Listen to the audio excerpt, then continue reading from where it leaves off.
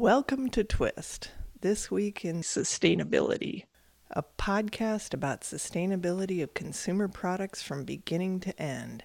This week, we'll be talking about clothing, the types of materials that go into them, greener fabrics and dyes, laundering, and end fate.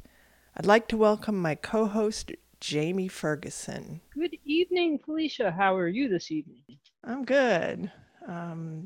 So this is the first episode of Twist. And the idea is that we're going to be having a conversation about the sustainability of various consumer products from the perspective of a couple of chemists, green chemists.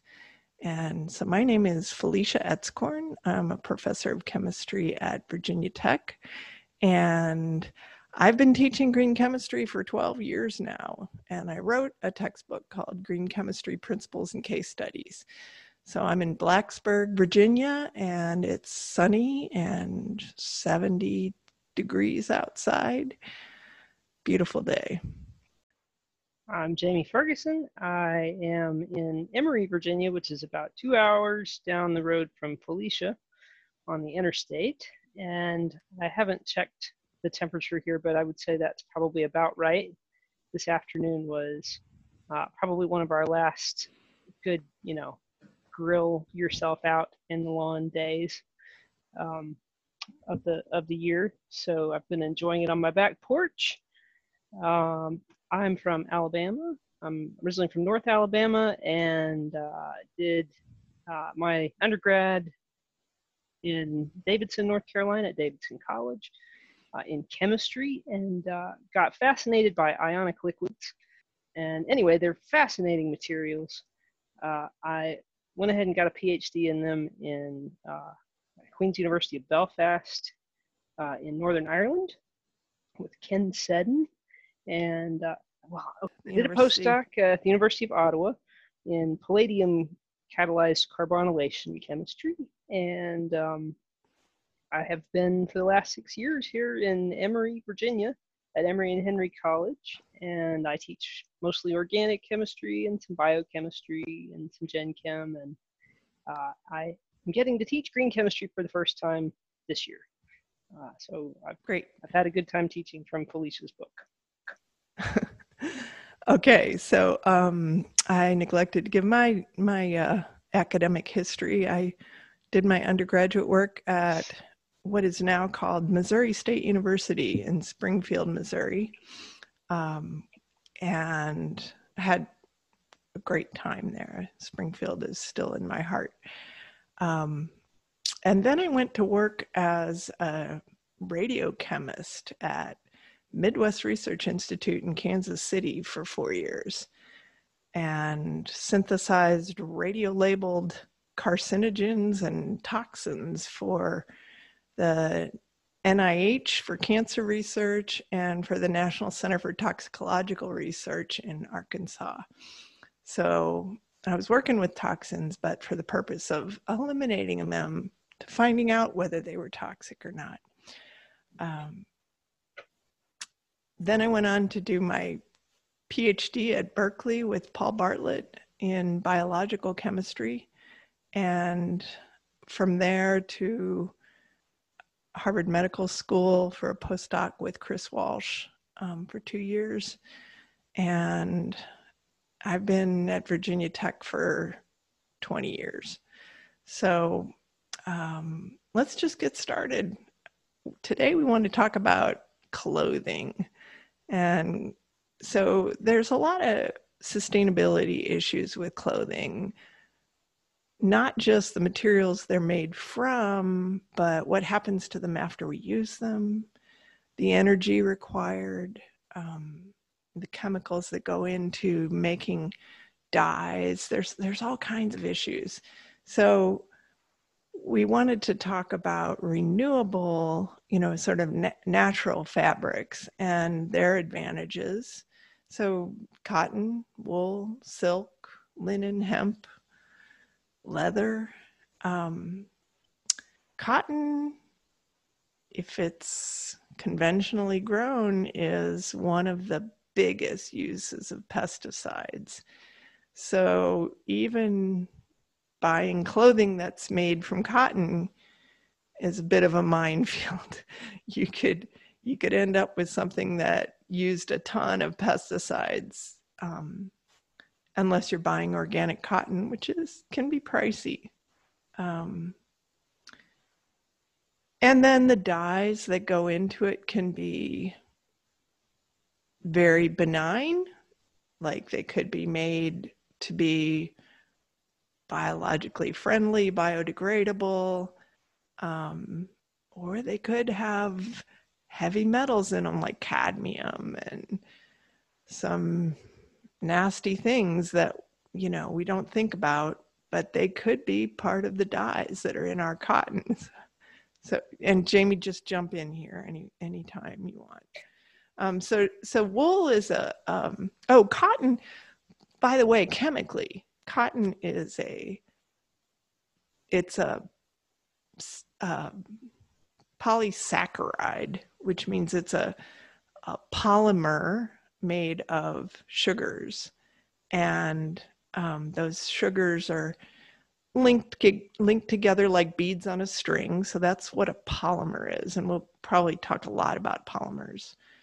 So cotton's a natural polymer. And I think it's a fairly homogeneous polymer, polysaccharide. It's mostly cellulose. Is cotton cellulose mostly? Yeah.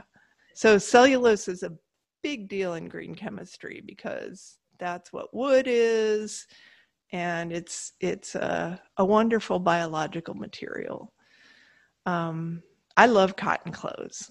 So the advantages are that they're also biodegradable when you get rid of them.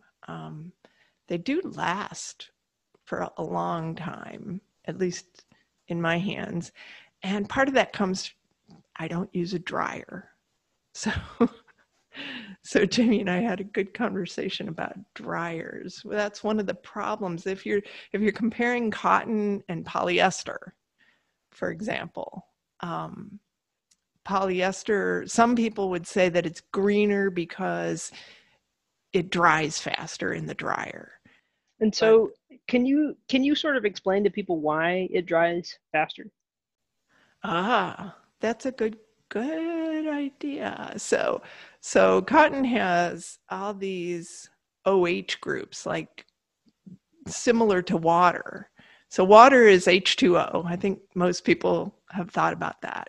And polysaccharides have all these free OH groups that are on the surface of it, and they can form what's called hydrogen bonds to water and absorb water deep into their cellular structure, the molecular structure of the polymer. So cotton really hangs on to water. If you've ever been dumped in a river with a cotton shirt on, I've done it, you know that it gets really heavy and soggy, and it takes a long time to dry, because you've got to break all those hydrogen bonds to the water to dry it. Whereas, so I would explain it like, start with, with everybody knows that ethanol and water mix very well, and that you can make all kinds of, varying concentrations of ethanol and water. And those of you who don't know what ethanol is, it's the active component of your liquors and your beer. And so that those things mix with water just fine at all proportions. And if you took something like butter or vegetable oil and water, they don't mix. And so the chemical structure of cellulose has a bunch of alcohol little structure pieces to it, and we know that alcohol is what we call drinking alcohol as well. So it mixes well with water, it sticks well to water, whereas oily things don't stick well to water. And if you look at the chemical structure of a polyester based material, it looks more oily. So it's less And polar. right, and it's derived from petroleum, which is oil. You know, when the public thinks about oil, um, petroleum oil, they know what that means, that it's greasy, Yeah. and oil and water don't mix. Everybody understands that pretty much. So polyester doesn't latch onto water as well as cotton, and so it's faster to dry. Now, what are the disadvantages of polyester?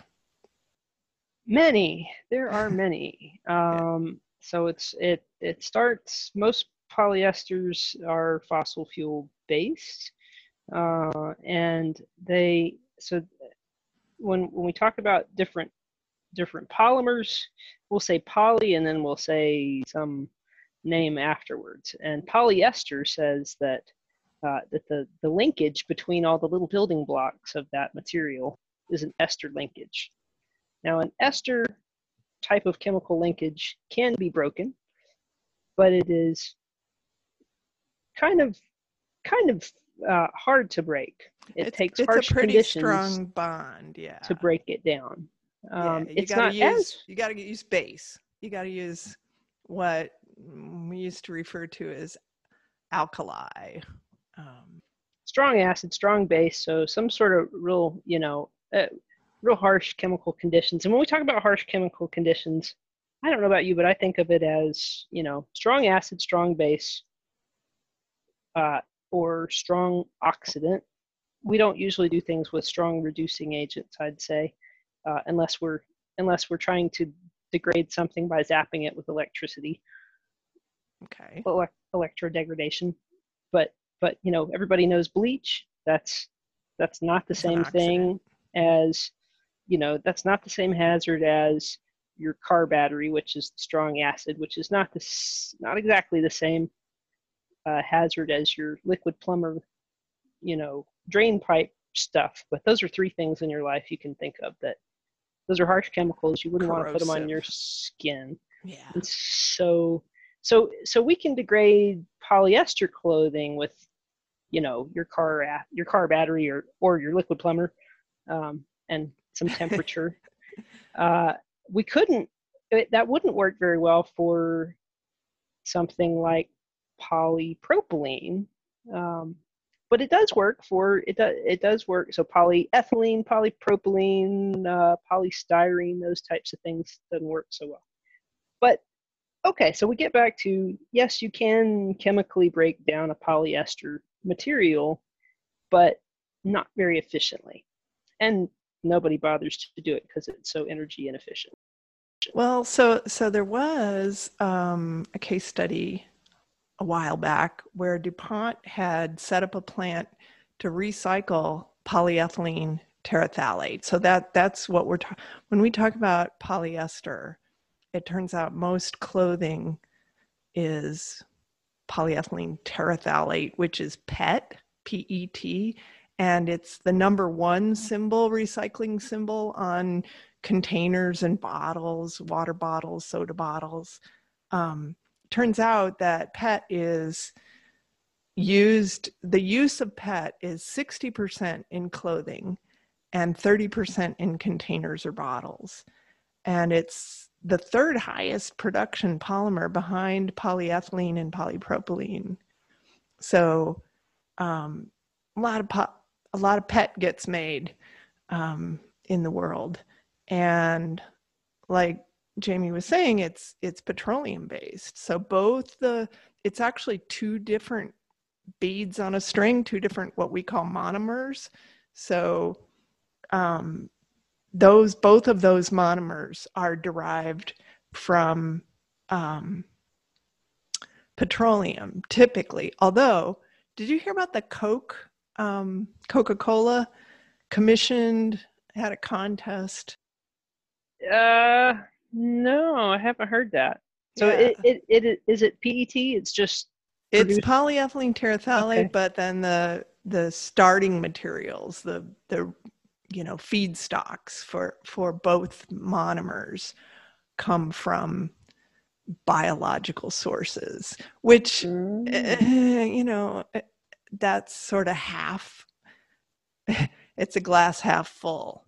So the other side of the coin is that it's still not biodegradable, although a Japanese group discovered a bacteria that could degrade PET into the monomers.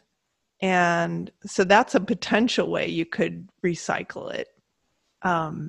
You could have the bacteria or the bacterial enzymes degrade it. We haven't talked about enzymes yet, but enzymes are little molecular machines that actually in all living things, they do the chemistry. They catalyze the reactions of the chemistry in all living things. So enzymes are biological catalysts. So this enzyme was discovered by a group from Japan. The PI is Oda, K Oda, O-D-A, and the first author is Yoshida, and it was published in Science in 2016. Really great paper.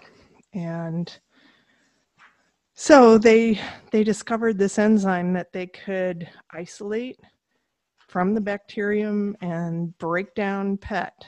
So that was a really cool advance. That PET, the breakdown, so the part of the problem with, we've touched on this already, with clothing anyway, is that there's dyes and all kinds of sizing agents and things to make the dye sit better in the cloth. And so when you're thinking about recycling polyester, breaking it down into the monomer seems like a pretty good choice, because you can then more readily separate the monomers, the small pieces, and purify them from the rest of the junk, the dyes and the sizing agents and dirt and oil and grime and stains and whatever you've got in that cloth. So if you break it down to the actual monomers and then purify those monomers, then you can resynthesize, remake what they call virgin PET, virgin polyester. So that is a possibility. But And I wasn't really that surprised when I read that they discovered some microbe that works particularly well with PETase, because with PET degradation, because if you look at all of the we could kind of list off the top polymers in use in our lives that end up in our trash and oceans and stuff. If we just like listed a hit parade of them, they're all names that you know. And polyesters are probably the low-hanging fruit. We should be able to figure out how to do that. And that bond, that ester bond, is one that is ubiquitous in chemistry, in biochemistry, in our cells. In nature. And so everybody has probably noticed on laundry detergent. If you're in the UK, it's called bio detergent. That some laundry detergents contain enzymes to help break down the fats in your laundry machine, but some people also have allergic reactions to certain laundry detergent, and that is a common reason, is they're having some sort of reaction to either the enzyme or some low level leftover. Those enzymes are lipases. They also put proteases in laundry detergent. Mm-hmm. And so yeah, there are natural enzymes that can break ester bonds, but what happens is you dump the PET into the environment, and eventually some bacterium evolves to break it down. I mean, this has happened with petroleum itself. Like, the Gulf of Mexico has bacteria that break down petroleum, which is kind of astonishing. Mm-hmm. But it's still a problem, because so down here in Emory, we're close to Eastman Chemical Company, and they make a lot of polyester plastic and are active in councils to talk about how to recycle plastic and try to solve this problem. And they are. I know that they have an ongoing research arm devoted to methanolysis of PET, and so this is breaking that ester bond with methanol, which some people might know of as race car fuel. Other people might know it if they've tried to make biodiesel. Wood alcohol. It was one, it's one of the original. It's one of the original chemical products of the Eastman Chemical Company since its very early foundings. And pretty toxic. But if they had by now cracked that nut efficiently, we would know about it. Which one? The efficient commercial scale, industrial scale process of methanolysis of polyesters. So DuPont did that, and they actually set up a plant. This was at one of the early Presidential Green Chemistry Challenge Awards. So DuPont set up a plant on a pilot scale. I think it was something like 2,000 kilogram scale.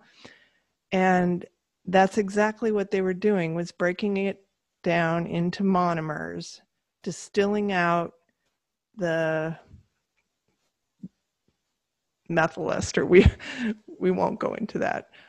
But distilling out the two monomers, and then resynthesizing virgin PET.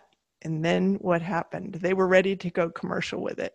And this was 2002 or something like that. Price of oil bottomed out, and they couldn't compete. And so that's part of the problem, is the price of oil is too low. So it's too easy to make virgin PET from petroleum. So that's a huge issue with green chemistry, is, it should be cheaper, but if we're supporting, we can get a little political here. If we're supporting petroleum through oil company subsidies and wars, then we're going to have trouble competing with oil. Yeah, and another thing that I hadn't really thought about until I read a book by Kate O'Neill called Waste that came out in 2019, is that a big problem with using recycled scrap of all kinds is that the global scrap markets are completely unregulated, and there's no futures market for them. And so the price swings, if you're going to make plastic or clothes and you want to know what the price of your input feedstock material is, the price, I think, of scrap metal, let me see if I can find it. In the 2008 financial crisis, the price of scrap metal dropped something like 80%, practically overnight. And so if you are using that as a feedstock, if you're trying to sell scrap metal, that's just devastating if you're trying to do it on a large scale. Right. So the economics of green chemistry can be really challenging. So I wanted to move on to the wood-based products. So rayon is a very old and very dirty process for converting cellulose into fibers that they can use to weave into clothing. And I actually really like rayon because it's sort of like silk, but it's not as fragile, it's not as expensive, and it is biodegradable. The unfortunate part of rayon is that the process that they used to use to make it, and they still, rayon itself is made by what's called the viscose process. So sometimes you'll see on a foreign, like a European label, it'll say viscose, and that's the same thing as rayon. But they use it undergoes like 3 chemical steps. They treat it with a strong base and a thioxanthate, so that it breaks up the interstrand hydrogen bonds that make cellulose so strong, and such a linear fiber. So they break up the intermolecular forces, and then they can, it's cellulose is much more malleable at that point, and they can, spin it into fibers and make it smoother. When you say malleable, can you explain that? No, I'm just thinking in terms of they can manipulate it. They can spin it, into fibers. They can make it into thin films. They can do different things with it. So they can manipulate it, I guess, is the best way. The problem is then, after they break these fibers apart, these molecular scale fibers apart with this xanthate, then they have to remove the xanthate, and they have to use, I think, so they first treat it with sodium hydroxide, and then with carbon disulfide, which is a nasty toxic chemical in itself. So sodium hydroxide is base. That's a strong base. That's your liquid plumber. That's your liquid plumber. And then sulfuric acid is battery acid, and that's what they have to use to take it off. So they don't even allow viscose to be made in the United States anymore, but it's still made in a number of other countries, and we still import viscose, because I see rayon clothing or part rayon clothing on the racks, still out there. But what was invented then was something called Tencel, and Tencel is also a cellulose polymer, and it's made by a different process. So they don't actually have to, chemically modify the cellulose to break it up. They break it up using instead a non-toxic radical amine solvent called, they just say it's a radical amine. I thought it was Tempo, but it's probably proprietary. They don't tell you which one it is. Radicals are have a free electron, so that's usually a reactive species, but in this case, it just serves as a solvent. And then they recycle this solvent in a closed loop process in Australia by lensing of, not Australia, Austria, lensing of Austria, to make the brand name fiber Tencel. And so it's a much, much greener process. There's no, this radical amine oxide may be not the best solvent in the world, but if they're recycling it in a closed loop process, I consider that a pretty decent way of doing things. So then you're recovering essentially just the same thing as you put in. You've got cellulose, you put it in to the process, and you get out cellulose that doesn't have any chemical modification of it. I mean, except for the dyes and so on. But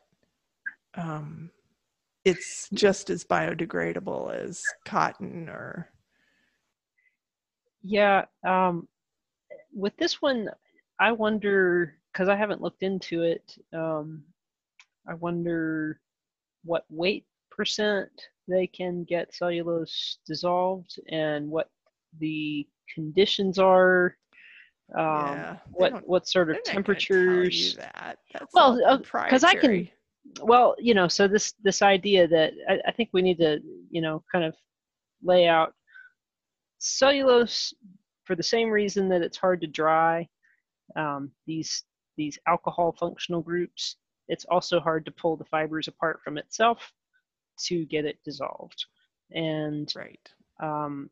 and cellulose, beyond just clothing, cellulose is It's the useful for. world's most high volume biomass material. It's what planet Earth is best at making on a per kilogram scale, made out of carbon. Trees, grasses, plants. And so it's like not just clothing, but all things in our lives that we make out of fossil fuel and that's carbon based. And think about anything that's plastic, could potentially be made out of something related to a living polymer, or a polymer made by a living thing. And what we have the most of is cellulose. So when we talk about how to do stuff chemically with cellulose, that's another reason.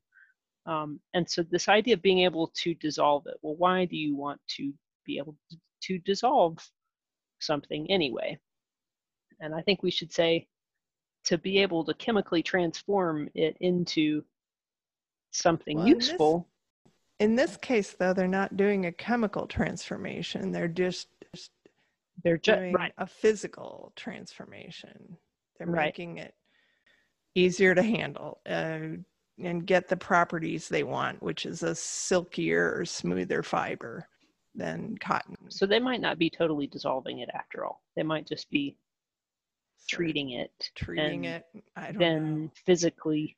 Yeah, they're not working it or something. I think they're dissolving it completely. There's another what's his name? Galen. I remember his name is Galen, who came up with a process to dissolve cellulose in SUPPES, SUPPES, at the University of Missouri in Columbia. And he came up with a process to dissolve cellulose in ionic liquids using microwaves. I think they were using BMIM. So. Yeah, microwaves. So the group that came up with the process of dissolving cellulose in ionic liquids that first demonstrated it, that was Robin Rogers' group at the University of Alabama back in 2000, about 2000. It was 2001 or 2 that Robin Rogers came to my senior chemistry seminar, or maybe it was junior chemistry seminar, gave a lecture, and that was after that I was thinking about going to grad school in ionic liquids, which I did, because he laid it out. He was like, the something like over 50% of all the carbon is in cellulose, and we'd love to be able to do stuff with it. We want to be able to do stuff with it. And one thing that chemists need to be able to do a bunch of fancy stuff with some feedstock is to be able to dissolve it. And so this issue of being able to dissolve cellulose is kind of a linchpin issue for being able to use this renewable resource more widely to make stuff. Yeah. The chemical industry being able to make stuff. And so ionically, so this the SUPPES group, they probably took this existing technology and then combined it with the fact that ionic liquids are also really good energy sponges for microwave energy. They are really good at absorbing microwave wavelengths. And so, but yeah, so they can dissolve like up to high 20s% weight percent ionic liquids.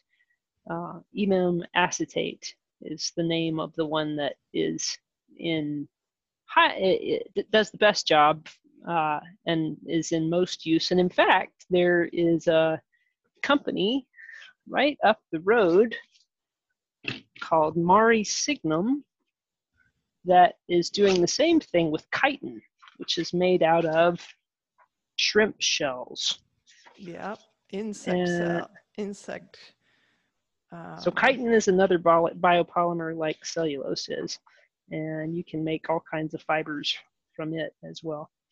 So yeah, I should get that from you. So let's I'd like to move on from wood-based products now. We've talked a little bit about polyester. Let's talk about drying cotton again, cotton versus polyester.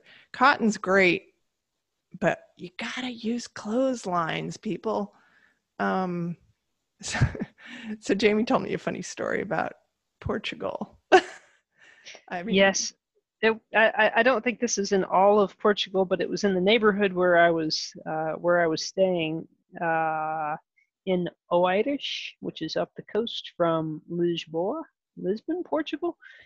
The neighborhood must have thought that it looked trashy to have your laundry out on the balconies of the apartment buildings, and so it was against neighborhood rules to have your laundry out drying on your balcony, even though the weather of Portugal is kind of like the weather of Southern California. It's ideal, hot and sunny. Yeah, it's ideal for drying clothes. Yeah. But there are a lot of neighborhoods in the United States, especially upper class neighborhoods, where it's not considered proper to dry your clothes on a line. But if you want to be sustainable, do it. That's the biggest use of energy in a household is your clothes dryer. You can make a lot of other things, more energy efficient. But if you've got to heat up the water that's latched on tight to cotton, your blue jeans, then it's going to take a lot of energy to evaporate that water. And in addition, it's hard on your clothes. So this is one of the things I wanted to talk about. When I was growing up, my mom was a huge proponent of buying high quality clothes that would last a long time and just wearing things until they wear out. They used to patch things, it's like we don't even try to mend anymore. It's just, it's got a hole in it, throw it out. So I think sewing should be, a class in high school or something. A clothing product that drives me nuts that I feel like we should be able to figure out is shoes. Shoes are one of those things that they get a bunch of physical wear, and so you need to, for your own foot health, you need to change your shoes every so often. But I could probably make my tennis shoes go a good while longer if they didn't wear out on the back heel so much. The fabric there tends to wear down, and it'll wear to the plastic, structure insert, and then you can't do anything with them. And if you could patch a shoe, if they could figure out. Yeah. In the book Cradle to Cradle by Bill McDonough and Michael Braungart, they talk about two waste streams, the biological waste stream and the industrial waste stream. The biological is biodegradable and non-toxic, and it should be stuff that you can just leave on the ground to rot decompose, and it goes back into making a tree. And then you use the tree again in the biological cycle. The industrial cycle should be purely chemicals that are not biodegradable. And that's one of the things about clothes that's always bothered me, is like there's 50-50 polyester cotton. I sort of refuse to buy t-shirts made from 50-50. I do have one polyester. Jamie's looking at her tag. 100% cotton, 100%. Yeah, woohoo! Yeah, mine are all. I'm a avid clothing label reader, and I try, but it's hard to find pants now that don't have 1% spandex in them, unless you just buy blue jeans. So maybe I should just stick with blue jeans, although they're very wasteful in the way they manufacture them and dye them, and what's really bad is they the stonewashed jeans. There's a documentary called Blue River. Have you ever seen it? Yeah, no, but that's exactly what I'm talking about. So the $20 blue jean, if you own a pair of $20 blue jeans and you own them because you didn't get, not because you bought them at Goodwill, think about buying your next $20 pair of blue jeans, because that's not what they should cost for the intensity of why are they so cheap? I think they're cheap because of the reason that everything is artificially cheap, that is based on petrochemicals, because the shippers get a cut and the retailers get a cut, and it's all so much less expensive than taking care of the environment. Practically slave labor, really cheap labor wherever it's being made with low regulations and the cheapness of the fossil fuel inputs. Yeah. So going back to being able to dissolve cellulose, that the dye, the indigo dye that is the color of blue jeans, is that synthetic now? That dye? Yeah. I'm not sure the source of the dye, but I know that it has to go through a process of, it's Na2S2O4. What is that? Sodium sulfate. It's not sulfate. It's S2O4. Sulfite. Sulfide. That's or a reducing sodium agent. sulfite. So sodium sulfite and sodium sulfide. Indigo is treated with those two, and to generate an alkoxide, to turn that indigo dye into something that's a more aggressive chemical that will chemically bond into the cellulose. Wow. And the treatment of the dye to do that, and it's a very high volume process in the world that ends up, all that reducing agent, so much of it ends up in the effluent that's coming out of the plant, and it's sort of like the rayon process, the viscose process, where there's sucks up all the oxygen chemicals in the water that comes out. Of course. The chemical oxygen demand of the water is very great, and so it creates big kill. Wipes out the wildlife, the right. fish And on top of that, then if you're wanting, Blue River is a movie that talks a lot about the bleaching process, and they've got the clothing designers that first popularized the acid washed look, to the pre-faded look to the blue jeans, and that also, and you're wearing out the cloth when you do that too. You're wearing out the cloth, and whoever is getting your jeans to have that look are probably just exposing themselves, like with a little squirt bottle of bleach, a bleach material, potassium permanganate's what's in the movie. But just spraying it onto the jeans in some factory setting, with whatever PPE they don't have, and then washing it out. So yeah. Oh boy. So all these additives, this is the kind of pre-treatment of clothing that we gotta think about, by being able to dissolve our clothing polymers and make our colored clothes in a smarter way. Yeah, like dissolving them in ionic liquids or in this this radical. And not being so concerned about fading, and like, we need to make it cool again to have colors that aren't as intense and faded.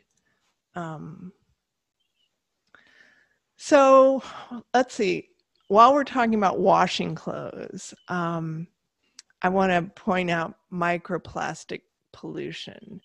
So that's another problem when you're using petroleum-based clothing, polyester mainly, but also acrylic. There's nylon. There's several different polymers that are petroleum-based clothing. So I looked up what washing machines put out. An average washing load of 6 kilograms could release an estimated 137,951 fibers from polyester cotton blend fabric, 496,030 fibers from polyester, and 728,789 from acrylic. Those fibers add to the general microplastics pollution, and this is from Wikipedia, and the reference is to a paper by Napper and Thompson in the Marine Pollution Bulletin, published in 2016. And so there's these microfibers that every washing machine, every load is making millions of these microplastics. So there was another study that was much publicized. I read about it in CNN News, but I'm seeing there's a CNN article about it last summer in June 2019, that the average person, I guess this is based in the US, I'm not exactly sure, ingests an average of a credit card worth of microplastics per week, 5 grams worth of microplastics per week, and that the main source of that is our tap water. Probably clothing, washing it. Yeah. So, and that microplastics had been, so yeah, let me see, this study was... Is it related to cancers? Or did they not make that jump? It was an analysis for World Wildlife Fund by Dahlberg and the University of Newcastle in Australia. So I guess this is globally. They're assuming that is an average. What was the question? I forgot. But yeah, I mean, microplastics have been found in the soils of wildlife refuges all over the states and in the Arctic, and so they really are pervasive. But it clogs up your organs, like your digestive system organs, like gallbladder and liver, and it can be extremely difficult to remove from your system. So yeah, and this is the thing, is we just don't, we're at the very early days of really understanding what it will mean for organisms, to have this exposure, because but they're starting to look at turtles, and sea mammals really suffer, which it may be that we're also suffering and we're just not. And when you draw a cause and effect between something that you're calling microplastics and an effect. What are those microplastics? So for toxicity studies, So complicated. It's not just the plastic themselves, but it's also, for instance, those plastics will concentrate other organic compounds in them. And they start off with dyes and modifiers that we've been talking about all this time. So yeah, they absorb toxins from the environment potentially as well. So it's very complicated, and we just don't know yet what that's going to do. So we're getting close to our time here. I wanted to talk about recycling clothing, because I wanted to point out a lot of people don't think about this, but it turns out that the clothes that you might take to Goodwill or YMCA, any of these clothing centers, there are companies that actually recycle the clothing. And the way it's done is the first thing they do is turn it into 3 different streams: the clothing that can be resold, rag clothing that's often used for industrial rags that they can just use as rags immediately, and then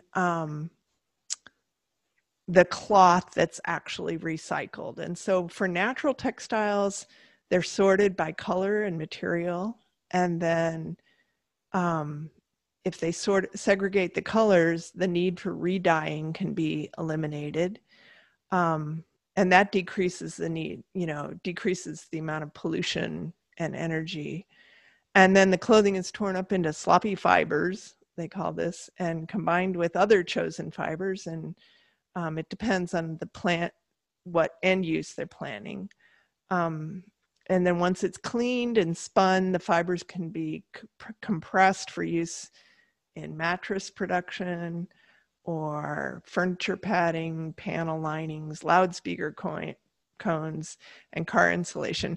And so I would term this downcycling, because So do you want to explain what downcycling means? Yeah, I think we'll take a minute for that. True recycling is like we were talking about with breaking up PET into the monomers and making virgin PET from that.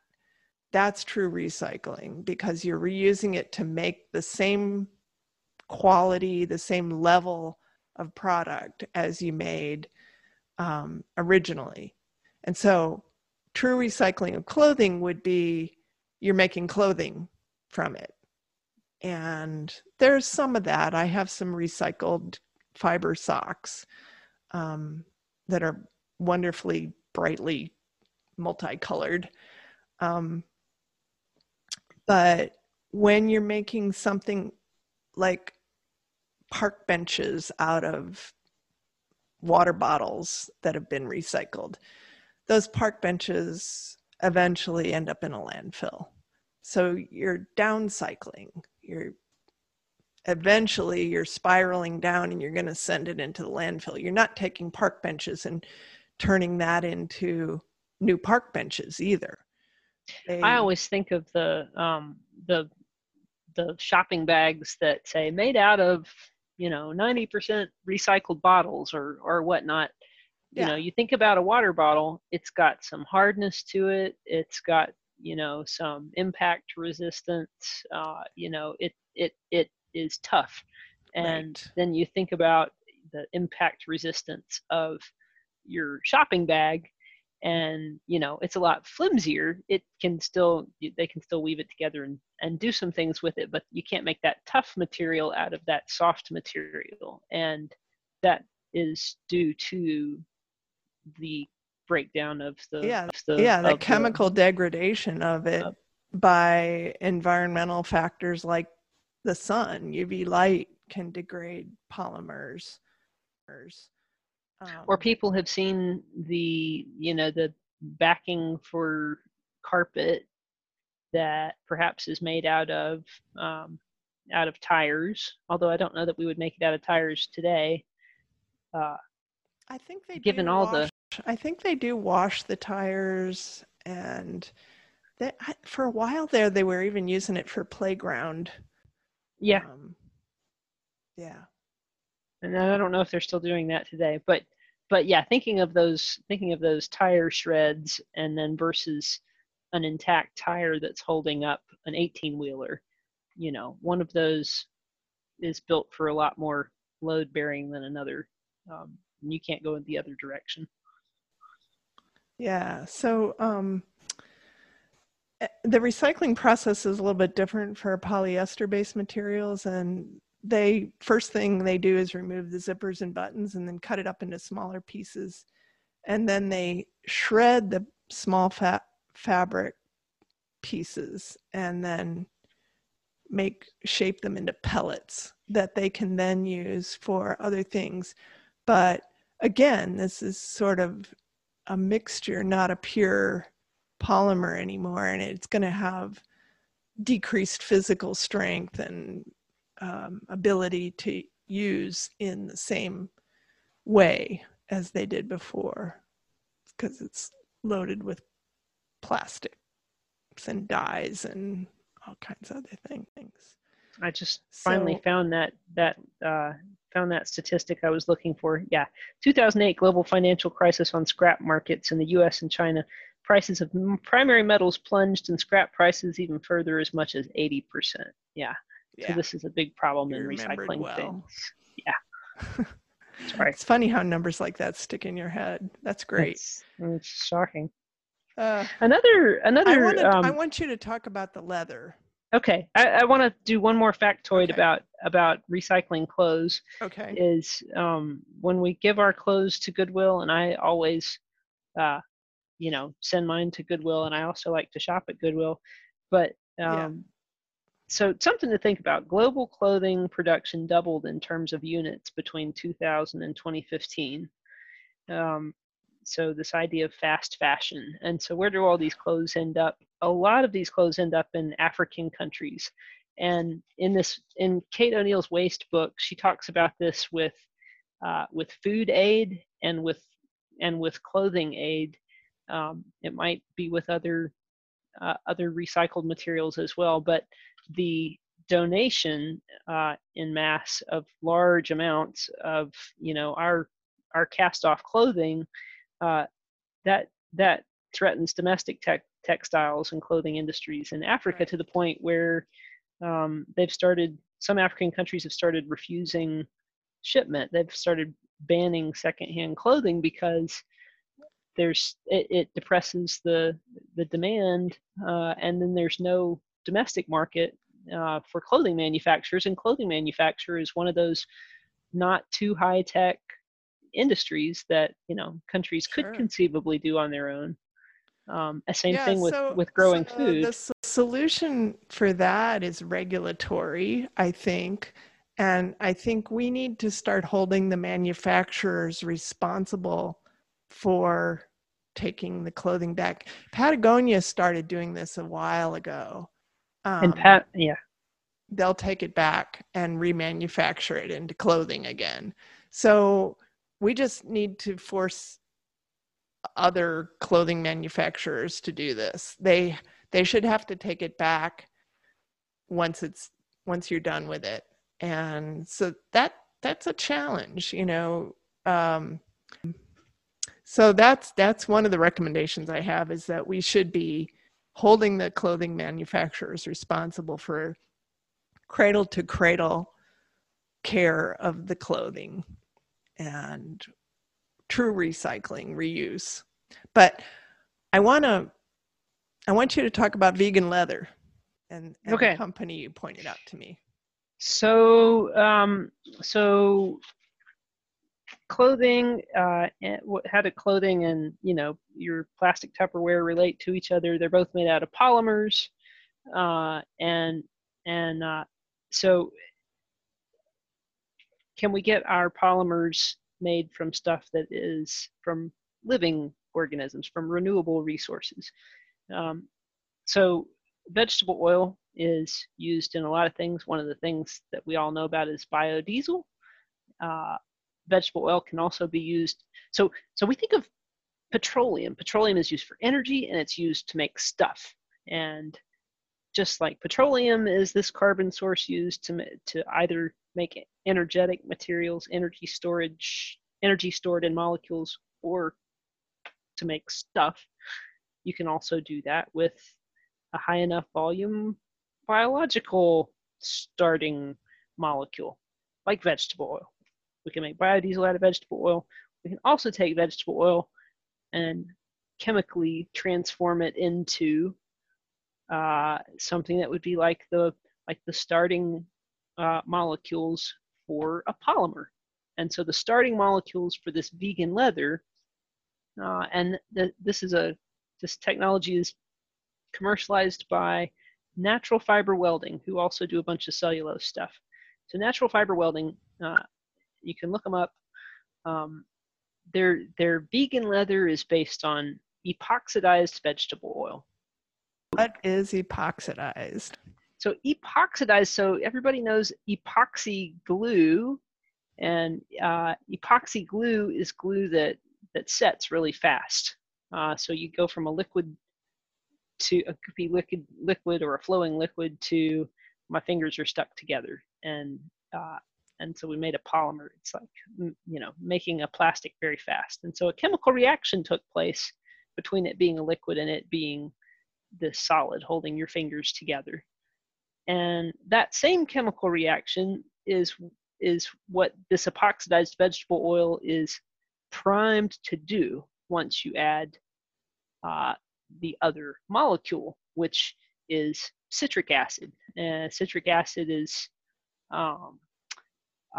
it's in a lot of beverages. It's in orange juice. It's the taste of, kind of tastes like vitamin C, I think. Citric acid, yeah. And but citric acid will form these ester bonds, and so it. Are you sure it's not reacting with this central hydroxyl? Because I would think that would be more nucleophilic than the acid. Let's pull it up. Because the epoxide is, I'm just going to go into a little chemical detail here. It's a three atoms in a ring. One of those atoms is oxygen and the other two are carbon. And because it's a three-membered ring, it's very strained. Carbon and oxygen don't like the angles that are required to make a three-membered ring. So it's very reactive, and that's why you make epoxy glues, by reacting these epoxides with what I just said was a nucleophile, with another atom from another molecule. And in this case, we're talking about citric acid. All right, I'm pulling it up here. And they show it. They show the chemistry. They do. Here's the patent. And you can see that we go from epoxidized vegetable oil. And so vegetable oil has units of unsaturation. The difference in your vegetable oil and your butter is one of them's a liquid and one of them is a solid at room temperature. So the one that's liquid has these, what we call units of unsaturation. And you can turn, those are carbon-carbon double bonds, and you can turn those into epoxide functional groups.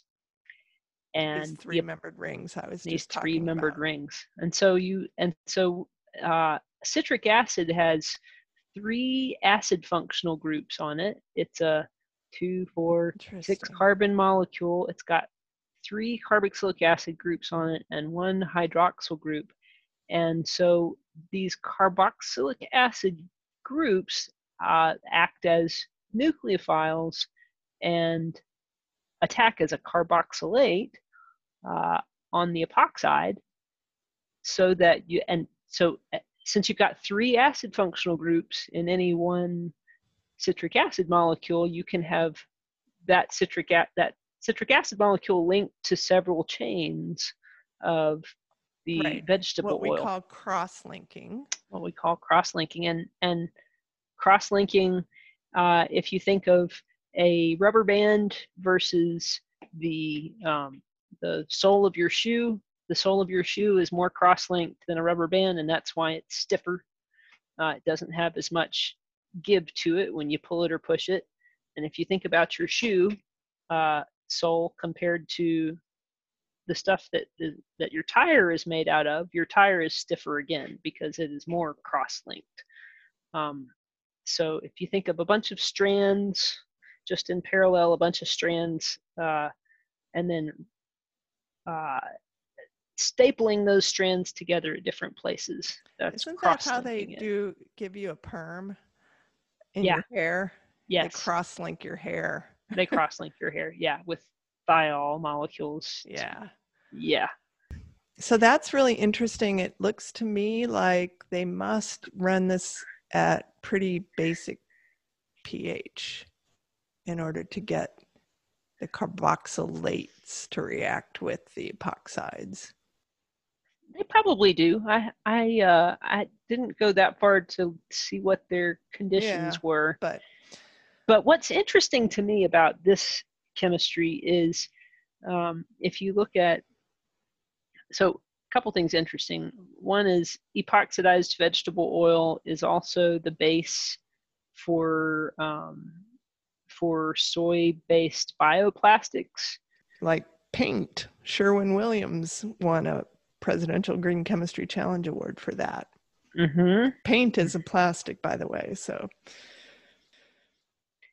I think we'll talk about that later.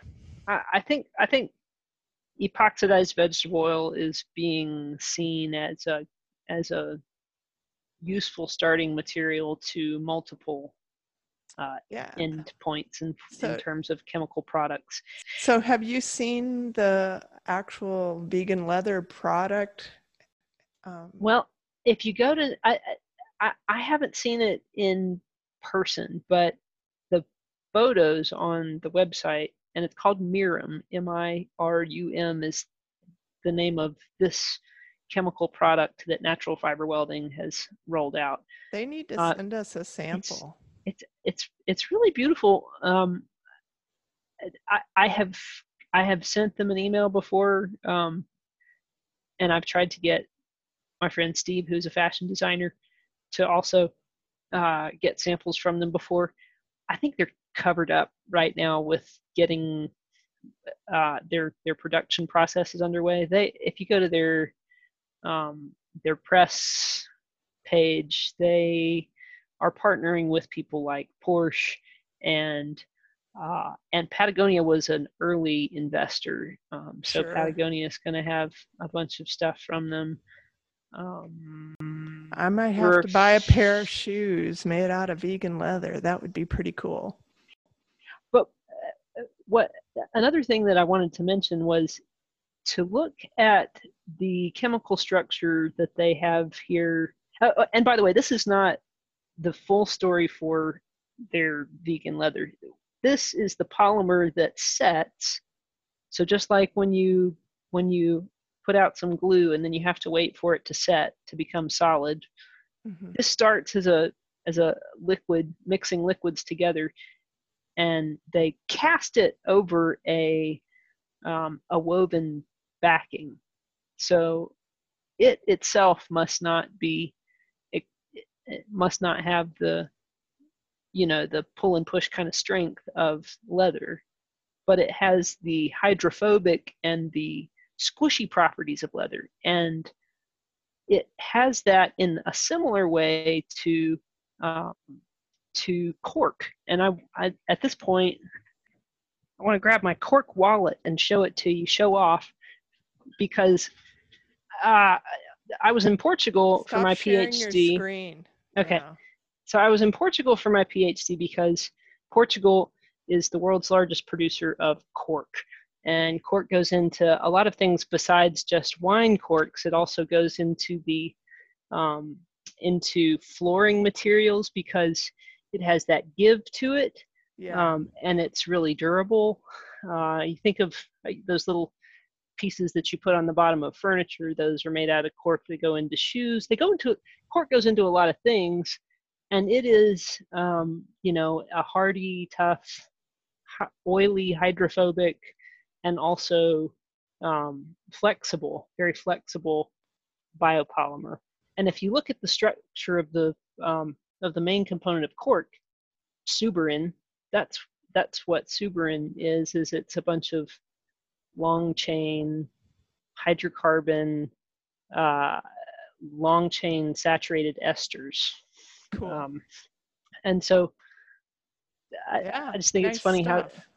it has a very leathery look to it, and it has held up for a really long time. Yeah. And I just want to also say a word about leather. What's the problem with leather? Well, we need to be moving away from a meat, based diet more as our planet warms. I think most people are familiar with the concept that the production of meat is, adds to global warming. But the leather is a byproduct of that industry. And so that's, needs to decrease. I don't mind buying leather because there's tons of cows being slaughtered still. But as we move away from it, maybe we need an alternative. Soy-based vegan leather is not a bad idea. The other problem with leather is to make it flexible, we're not treating the animal hide with, our urine that the Native Americans used to, let the urine sit around until it turned into ammonia, and then they would treat the leather with that to soften it. Or they would use the enzymes from their saliva. We're not doing that. They actually treat it with chromate. Chromium is a really toxic heavy metal, and most leather, I think, still is treated with chromium. I don't know which oxidation state, but in general, it'd be better not to use so much chromium. So that's another good thing about this vegan leather.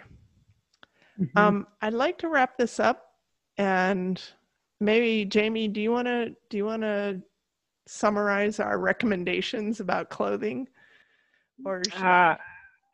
Well, my recommendations about clothing would be to always buy secondhand if you can stand it. For everyday use, there's no problem buying reused. And if you're gonna buy something new, then don't go for the brightest colors. Go for all natural fabrics, so 100% cotton or 100% wool or 100% linen. Those things, that at least wherever they do end up, when you're done with the piece of clothing, it will break back down into materials that Earth knows what to do with. So yeah, minimize your use of PET And I would just clothing. can I just add for cotton? Hang dry. Well, also I was just going to say that choose organic cotton, and make it high quality. Spend a little more, and then make it last for many more years. Because growing cotton is still a heavily pesticide-laden industry. Okay. So, yeah. Biodegradable is good. Natural is good. Hang drying is good and fashionable. Yeah. Yeah. Don't care what they tell you. Show off your clothesline for your neighbors. I might be the only one in this neighborhood who uses a clothesline. It's very sad. I can't. Yeah, and don't forget to take your, clothes that are you just can't wear anymore. They don't fit you, or they have too many holes to repair. Take them Turn them to into the masks. Turn them into masks. dusting cloths. Well, and then, when you're as old as I am, you got them piled up in the basement, so you have too many rags. But take it to the Goodwill, because they will actually recycle even wholly stained, crappy old cloth, and they can use it. They can make use of it, and there's an industry that's involved in recycling clothing. I sort of am opposed to polyester for clothing. What do you think? I just think don't buy it. So I don't care what I buy. I don't care what it's made out of when I go to Goodwill to go shopping, because I think it's, whatever this is, it's already been made. I'm not demonstrating a consumer demand for. I think about this for organic produce and Sure. everything all natural. Whether there's good evidence yet that this is going to be helpful for my health, I, as a consumer, am sending a signal every time I spend money. And if I can buy a book used, or I can buy clothing used, or anything else that, that it makes sense to buy used, yeah. So I don't mind buying if it feels good, I'll buy whatever at Goodwill. Yeah. But if it's new clothing, I have a fitting problem, being very tall and thin, and I can't find clothes that fit at Goodwill very often. But I do have a wonderful wool coat that a friend of mine, big find. See me, I'm more like average size. So I think that there's almost nothing that I need for the life of a, middle class professional, a professor. I don't have to get super dressed up, and there's nothing that I need that I have to buy new. It's fun to buy some new go to conference clothes or something every so often, and so I do. Then but mine are 20 years old now, because I bought some stuff along the way over the years, but I always buy really high quality stuff. And right. when I shop, I look at the tag and I say, this is rayon. I'm not going to buy it. I'm going to buy Tencel. Oh, nice dress. It's made from Tencel. I don't feel as bad about it buying it new. Yeah. So, yeah, and I've been wearing basically the same dressy clothes for weddings and funerals and such and conferences for many, many years. So, but tennis shoes have a problem. That is a problem. Tennis shoes are a problem as a consumer good. But they shouldn't be. I mean, by the time the shoe is worn out for purposes of wearing it and using it as a shoe, you have not used up most of the material in that shoe, and it's also not reusable to a new consumer. Did you know that Chaco will resole their shoes for pretty cheap? So, I had them put something they called like city soles made by Vibram. The last two times I had my Chacos resoled, and those soles have not worn at all over like 5 years. Any last words?